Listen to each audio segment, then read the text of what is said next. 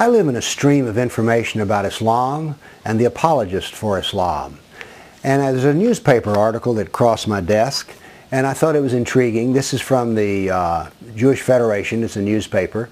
And it had an article inside with an op-ed piece by an imam. And so I was intrigued by this. What is the imam telling the Jewish Federation? Well, he is telling them, I condemn with the strongest language any act of terrorism. That's what he says. Well, this sounds wonderful. And of course, the Jewish Observer reacts to this with great positive. It's like, here we have a Muslim who is saying that he wants no part of terrorism.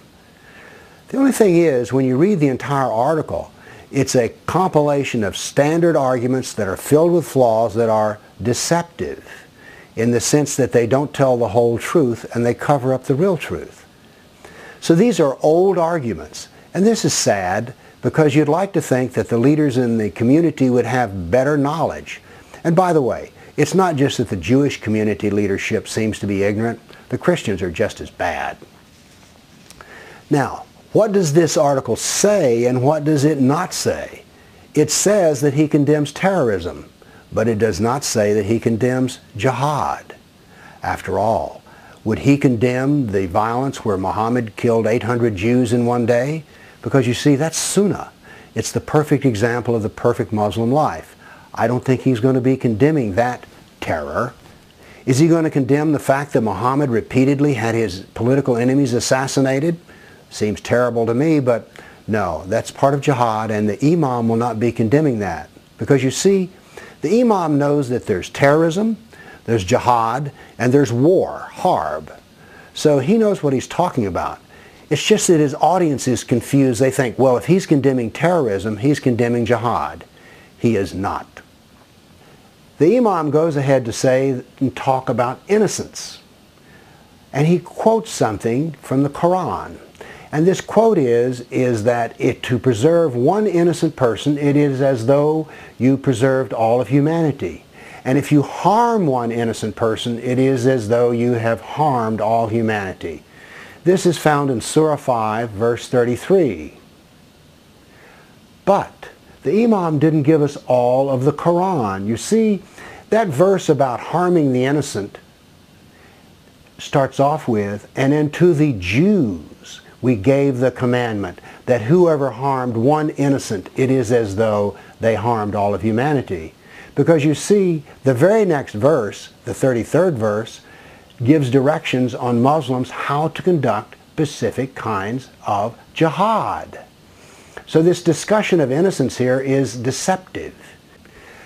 The imam brings up the hadith of Bukhari and mentions a hadith about how not even insects are to be harmed unless it's just absolutely unavoidable. Very nice, very pleasant, and I happen to agree with it. But you know, there's a lot more in Bukhari than protecting innocent ants.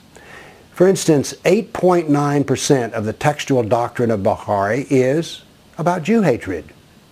And goodness gracious, he may condemn terrorism, but 21% of the hadith by Bukhari are about jihad.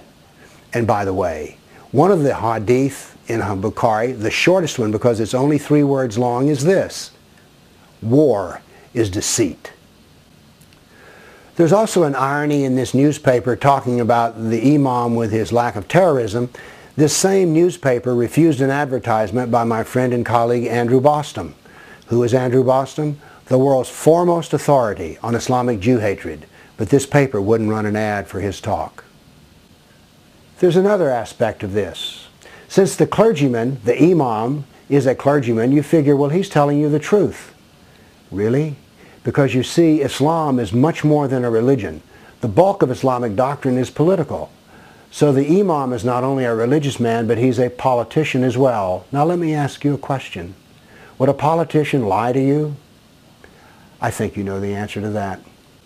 Now, let's stop and take a look at what a real dialogue and a real discussion of Islam would be. First off, it would not occur in a newspaper of any sort, because real dialogue needs to take place in private, with scholars, with religious leaders, political leaders, and quietly and over a long period of time. It needs to be done outside of the public eye. So we need to stop this drive-by PR event to paint Islam really wonderful, and instead let's all sit down as serious people and use fact-based reasoning. That would be a real dialogue. Thank you.